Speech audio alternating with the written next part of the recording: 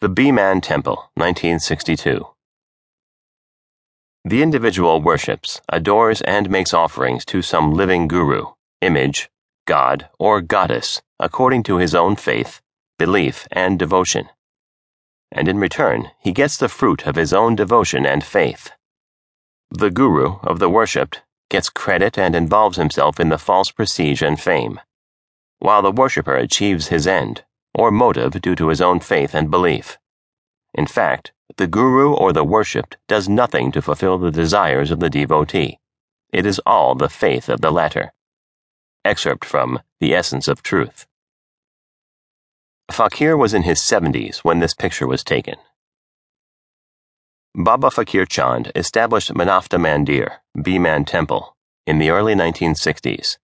Here we see him laying the groundwork for his new center in Hoshiarpur, Punjab, India. His goal was to establish an ashram where all devotees of whatever faith were welcome and where the emphasis was on becoming a good human being first. As he himself wrote, true religion and real secularism is the realization that we are all human beings. Therein lies the way for religious and communal harmony and true progress of humanity. Baba Faqir Chand laying the foundation pillar of Manafta Mandir with the help of Sri Gopal Das Ji. I ask myself, what have I attained? Silence in the beginning and silence in the end. Whatever is happening, it is all His will. Every philosopher or saint who came and made inward search for realization wrote his experience.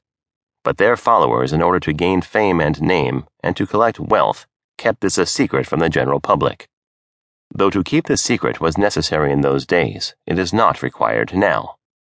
Today, humanity has been divided into different sects and religions. Every day there are communal conflicts in the world. Hindus and Muslims are fighting, and Arabs and Jews are fighting.